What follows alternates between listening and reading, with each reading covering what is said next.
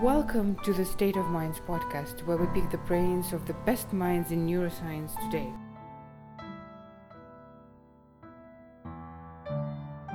This is a podcast of the Graduate School of Systemic Neurosciences at the Ludwig Maximilian University in Munich, made possible thanks to the generous support of Lena Bittel and Sven Schwarm.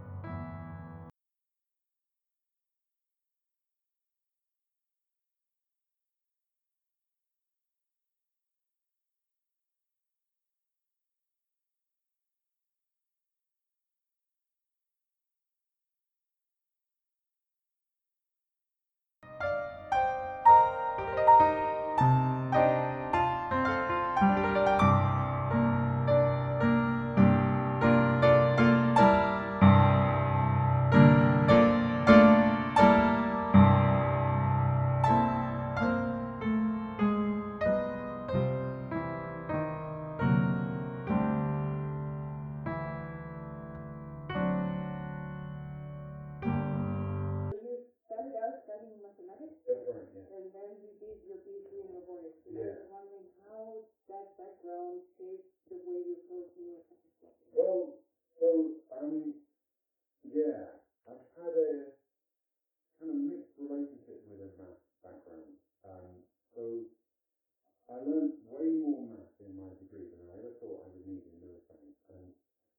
And a lot of the difficulty of coming from math to neuroscience is avoiding using too much math, right? Because first, it's unnecessary most of the time, and second, it puts people off because they don't understand what we're talking about. Having said that, this last project that I talked about yesterday uses way more math than I ever thought would be something I'd ever see in neuroscience. Like we're actually proving things about infinite dimensional spaces and then making experimental predictions from the proof. And so it's kind of a bit of trepidation over whether this is really a good direction to go in or not.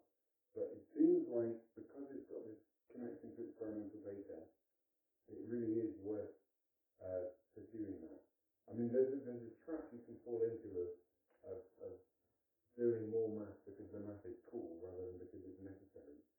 And you never know which side of that line you're on. At the moment, I think this time we really do need it.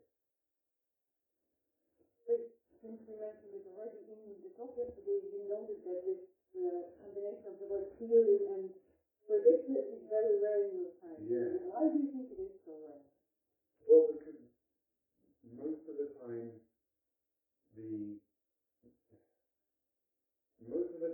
you use math is to post-dict rather than predict. This time, what happened was we saw this very strange power law in their data,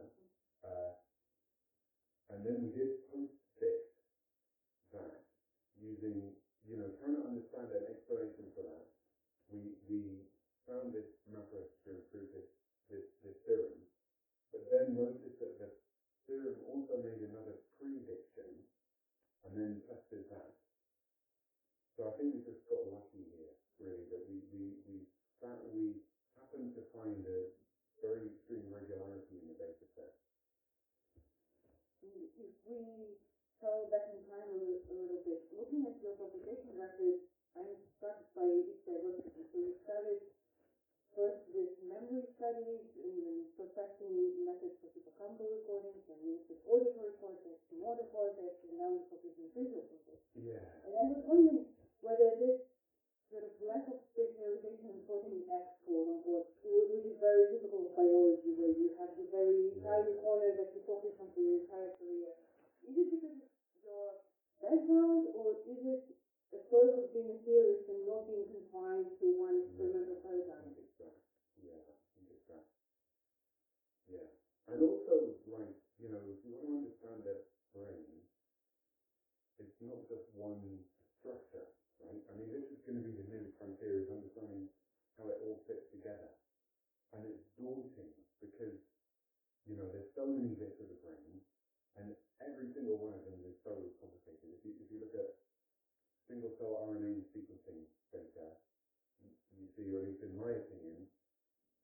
hundreds of cell types in a single region, which means that just understanding a single region is about the limit of one individual's cognitive capacity, and then there are hundreds of regions, and it's just going to be really complicated. But the brain is really complicated. So how do you personally choose problems to work on? Yeah. Well, okay, now running a lab, I don't really, because it's up to people in the lab to choose problems to work on. We don't run the sort of lab where, somebody comes in and you shall work on this. But they come in, they see what sort of things are going on, and they find something that interests them. And certainly we'll be happy to give advice. And there's some projects that shouldn't really be done in our lab because we're not the best place to do it, but those people wouldn't have come in the first place. So people very much take their own projects. But the thing I talked about yesterday, that was all driven by Harriss and Carson. It wasn't like we suggested it. And, we certainly had a lot of input into it, but it's very much their direction. So you have saved my question again, because I was wondering about this very unique arrangement with Matteo Carandini that you are running a lab together. So can you talk a little bit about the history of this collaboration? Yeah. So we didn't know each other. I've read a couple of Matteo's papers, not that many, and vice versa, he's read a couple of mine. So then we both happened to move to London at around the same time. And he came to a talk that I gave at ECO. I was at the Summit Imperial Place. And we realized that we had a lot of interest in common, but we actually came from somewhat different directions, both in terms of the sorts of techniques we've been using and also the kind of intellectual history. So Matteo comes from this world of sensory neurophysiology, and I never really did. I came from more of a world of ongoing activity and oscillation. And so we have quite complementary views, as well as complementary technical skills, but still with this focus on circuits and systems. So it seemed like, and we also got on well personally, so it seemed like a good match.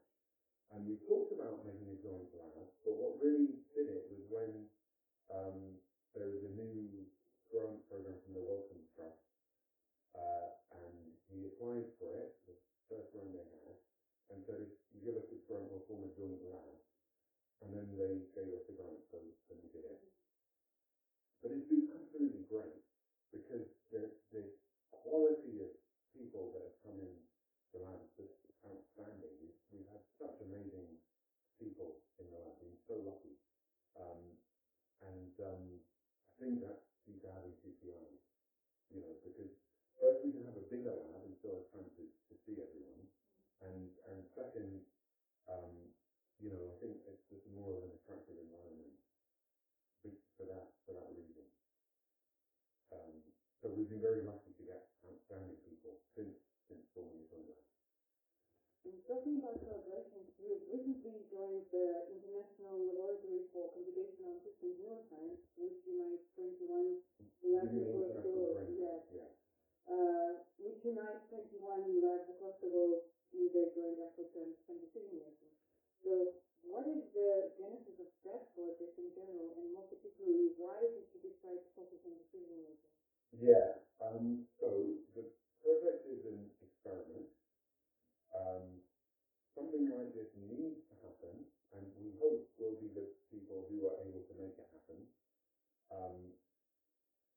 The reasoning is, it goes back to this idea earlier that there are hundreds of brain areas, and they all work together to do even the simplest tasks you can think of. And the problem is just too big for one individual or one lab to tackle. And the experimental techniques to record from the brain are now kind of coming coming into place, particularly these neuropixels electrodes that have 1,000 recording sites. Given a reasonable amount of time of a reasonable amount of people, but not even a huge, massive scale effort, just a reasonable amount of effort, it will be possible to record from pretty much the whole brain in fairly accurate detail.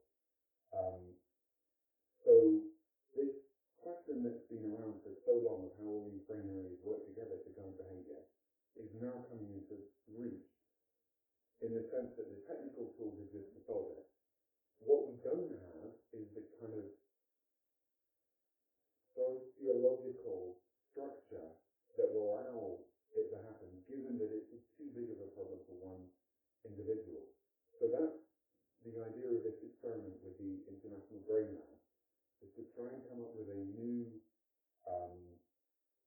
way of doing science that's appropriate for this specific question. And there's a lot of models that we looked at of successful large-scale collaborations in the past, and none of them are really exactly what's needed for this problem. So one example would be the Human Genome Project, where they had a very clear end goal. We want to sequence the genome, and we know exactly what we need to do. There'll be more technical developments to make it happen, but we want a very clear end goal.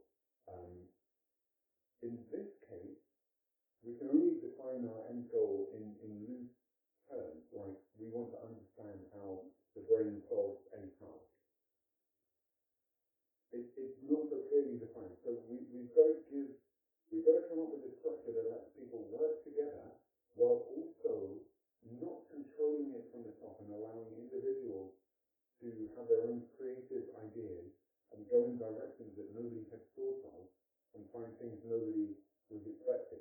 So actually my favorite analogy is to the early days of molecular biology, when there was a large group who all worked on E. coli, understanding the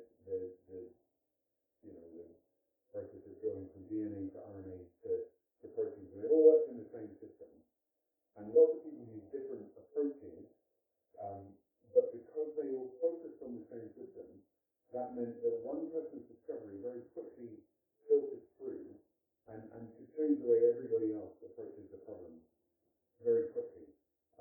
And so that's the idea of having a common behavioral task, that by having all of these scientists look at the same behavioral task from different perspectives, it'll be possible to have that sort of a collaboration where, what somebody finally done a recording in the cerebellum, and that now explains what so-and-so saw in the thalamus. Oh, well, that explains what she saw in the cortex. And now it all could come together because we're letting people choose their own experiments, do their own thing, but focusing on this common behavior. The other thing that we have in common is the data architecture, which now is more modeled after something like the Human Genome Project, except again the data is much more diverse now, because we're not restricting to a single recording modality.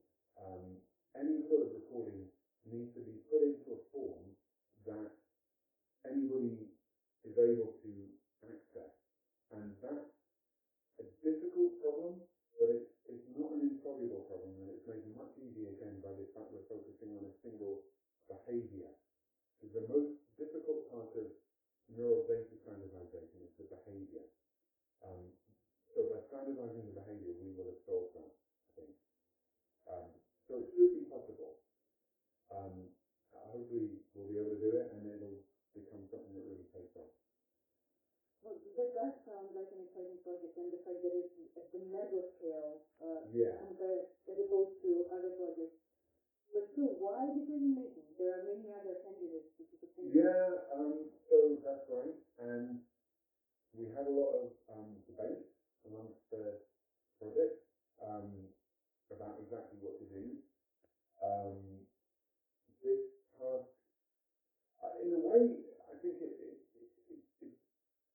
not even so important what the task is, as long as, if we, put it like this, if we figure out how the brain as a whole solves one task, that would be one more than the current state of knowledge. And that will be pretty good. So it doesn't really matter what it is, even in some extent. The fact that we ended up with this particular task, which is still not fully nailed down, we're still going to explore various options of it, but it would be something like this two alternative or choice task. That really just came due to, first, a whole lot of interactions between theorists and experimentalists. So my personal view, which is not the way we ended up going, was that we wanted something even simpler, like classical conditioning or operant conditioning. That was my argument, but then there's a lot of people in the project, and in particular some of the theory groups just were not interested in that at all, because it's not computationally rich enough. So this is kind of a compromise. And the other thing was, practically, we're able to leverage a task that we've already developed in our lab, which is up and running. It's been running for years and pretty easy to do. So we're able to adopt that, and that makes things a lot easier, just in practical terms. Yeah, I can only imagine the push-pull between the people who think that many functions are understood in a sense, like the conditioning or not rich enough. Yeah. But then on the other hand, I can imagine also behavioral scientists being dismayed about the haptic setup because there is a push for ecological relevance. Yeah. But Personally, I mean, yeah, sure. Some people who like that. Personally, I'm not so worried about that. I just wanted it to be simpler, So I had this idea that the task we could look at should be spontaneous looking, right? And that's it. Something really that simple. But that was totally shot down. So if we can't figure out this, then we'll have to go to something simpler. Hopefully we will be able to. no, we will be all definitely looking forward to the publications from this collaboration because it's definitely paving the way for a new sort of paradigm. I hope so. I mean, one of the things with doing things people haven't done before is you don't know how it's going to pan out, but we really put a lot of thought into it, so hopefully it will work. Continuing on the theme of collaboration, so aside from your lab and this international brain lab, you're also part of the complex research group, which is dedicated to medical and life science research and includes mathematicians, engineers, physicists, among others. And would you say that it's more difficult to communicate across disciplines or between disciplines? So, for example, is it easier to talk neuroscience to an engineer or to communicate with the molecular neuroscientist? Talking neuroscience to an engineer is generally hard, so I'll go for the second one. And what are the challenges? Is it just the discrepancy of the vocabulary or really the way of thinking? If it's an engineer who's never thought about neuroscience, then there's so much to learn and a different way of thinking, right? So my own history coming from math, it really is a very different way of thinking, because in math, things are either true or they're not. Either something's true or it isn't true. You might not know yet, but you're confident that you'll be able to give a binary answer to any question once you phrase the question properly. In biology, it's just not like that. Truth is, you have various approximations and you get more accurate, but you never really have something that's really true in the way a mathematical theorem is true. So it's a very different way of thinking. And this is one of the hard things for people coming from the quantitative science is to get around to that way of thinking. But still, even within the discipline, do you encounter it often that people are still lost in translation, even if you are talking to neuroscientists when you start bringing in computational concepts? Oh, yeah.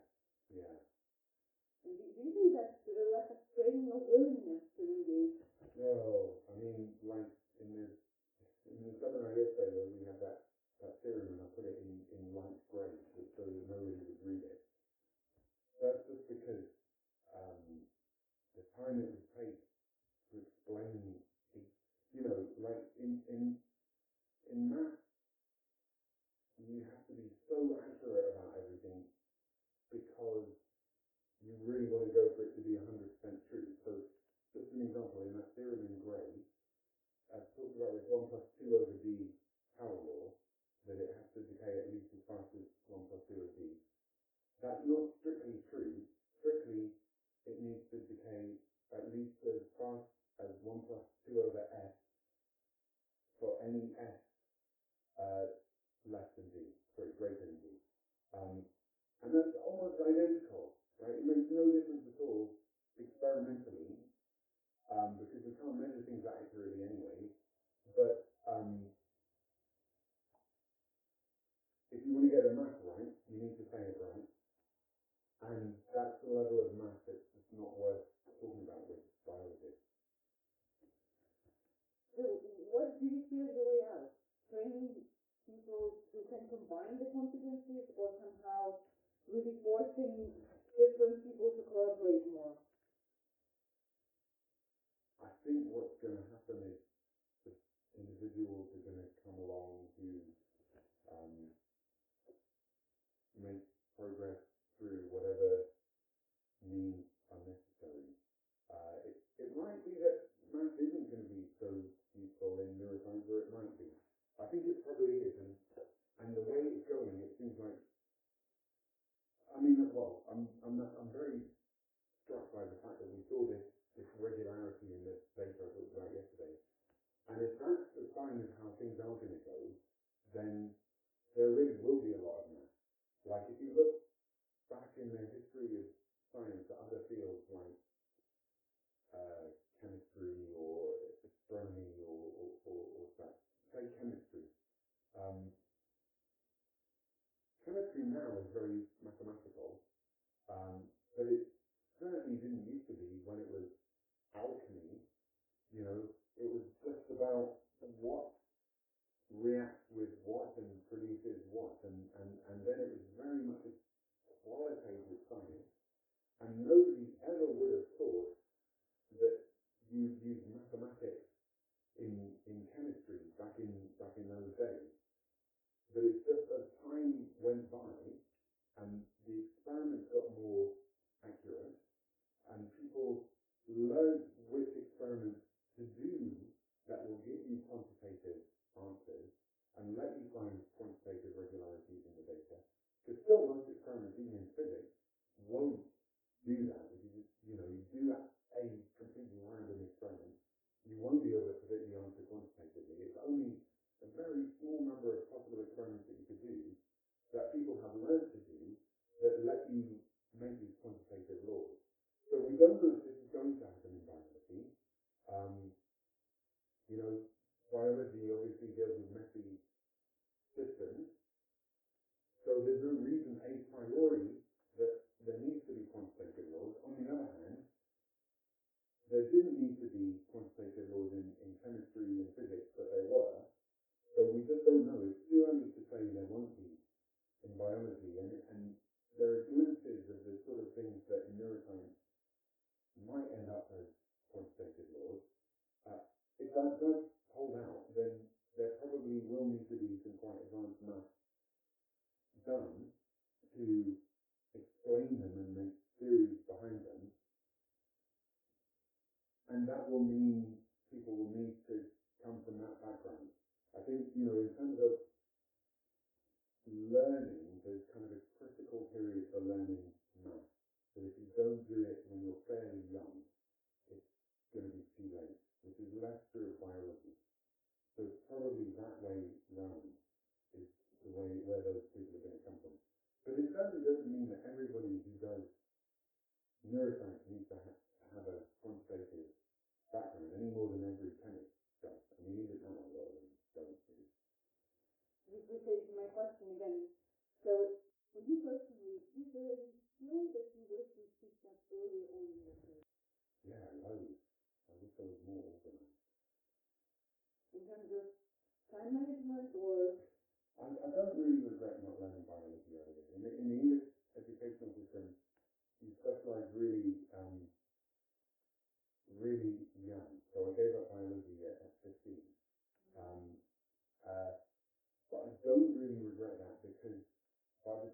came to learn biology, it all changed. So learning it then might not have really been that much use anyway, seeing as it was going to take later. The way they taught biology at high school was so bad. It was like just learning what everything's called and not learning how it works, which was completely absurd even then, because, you know, the basics of molecular biology were well established. They just didn't try and teach us that. It's just, this is the mitochondrion. What does it do? Oh, don't worry about that. The question that I ask every guest, what is the most successful theory in neuroscience today in your view? I guess the Hodgkin model. Is that what everyone says? Yes, almost. Well, if you're looking at the same question. Well, but you would hope that after 100 years of neuroscience development, there would be something else to rival what you have to. Yeah, what's the most successful theory in physics? People say Newton's laws. You know, you can't beat the classics. Well, once we had Bayesianism. Really? Yes. Who said that? Hans of the Beck Oh, from Leuven. okay. Okay, the neuron doctrine. Okay. There you go. Now, the 100 years old. And on the other side of the equation, what is the most recent piece of data that you are excited about? Single cell RNA sequencing. So the whole paradigm. Yeah, it's going to change everything. Because we'll finally understand what components the neural process are made of. And there's going to be lots of them. I think it's going to be hundreds of cell types per region, or at least in somewhere like cortex. Incredibly complicated circuit. That's just the way it is. Do you think that Is a really big deal. I mean, getting data from lots of humans, yeah, sure, that's great as well. But it's not like a paradigm change in the same way.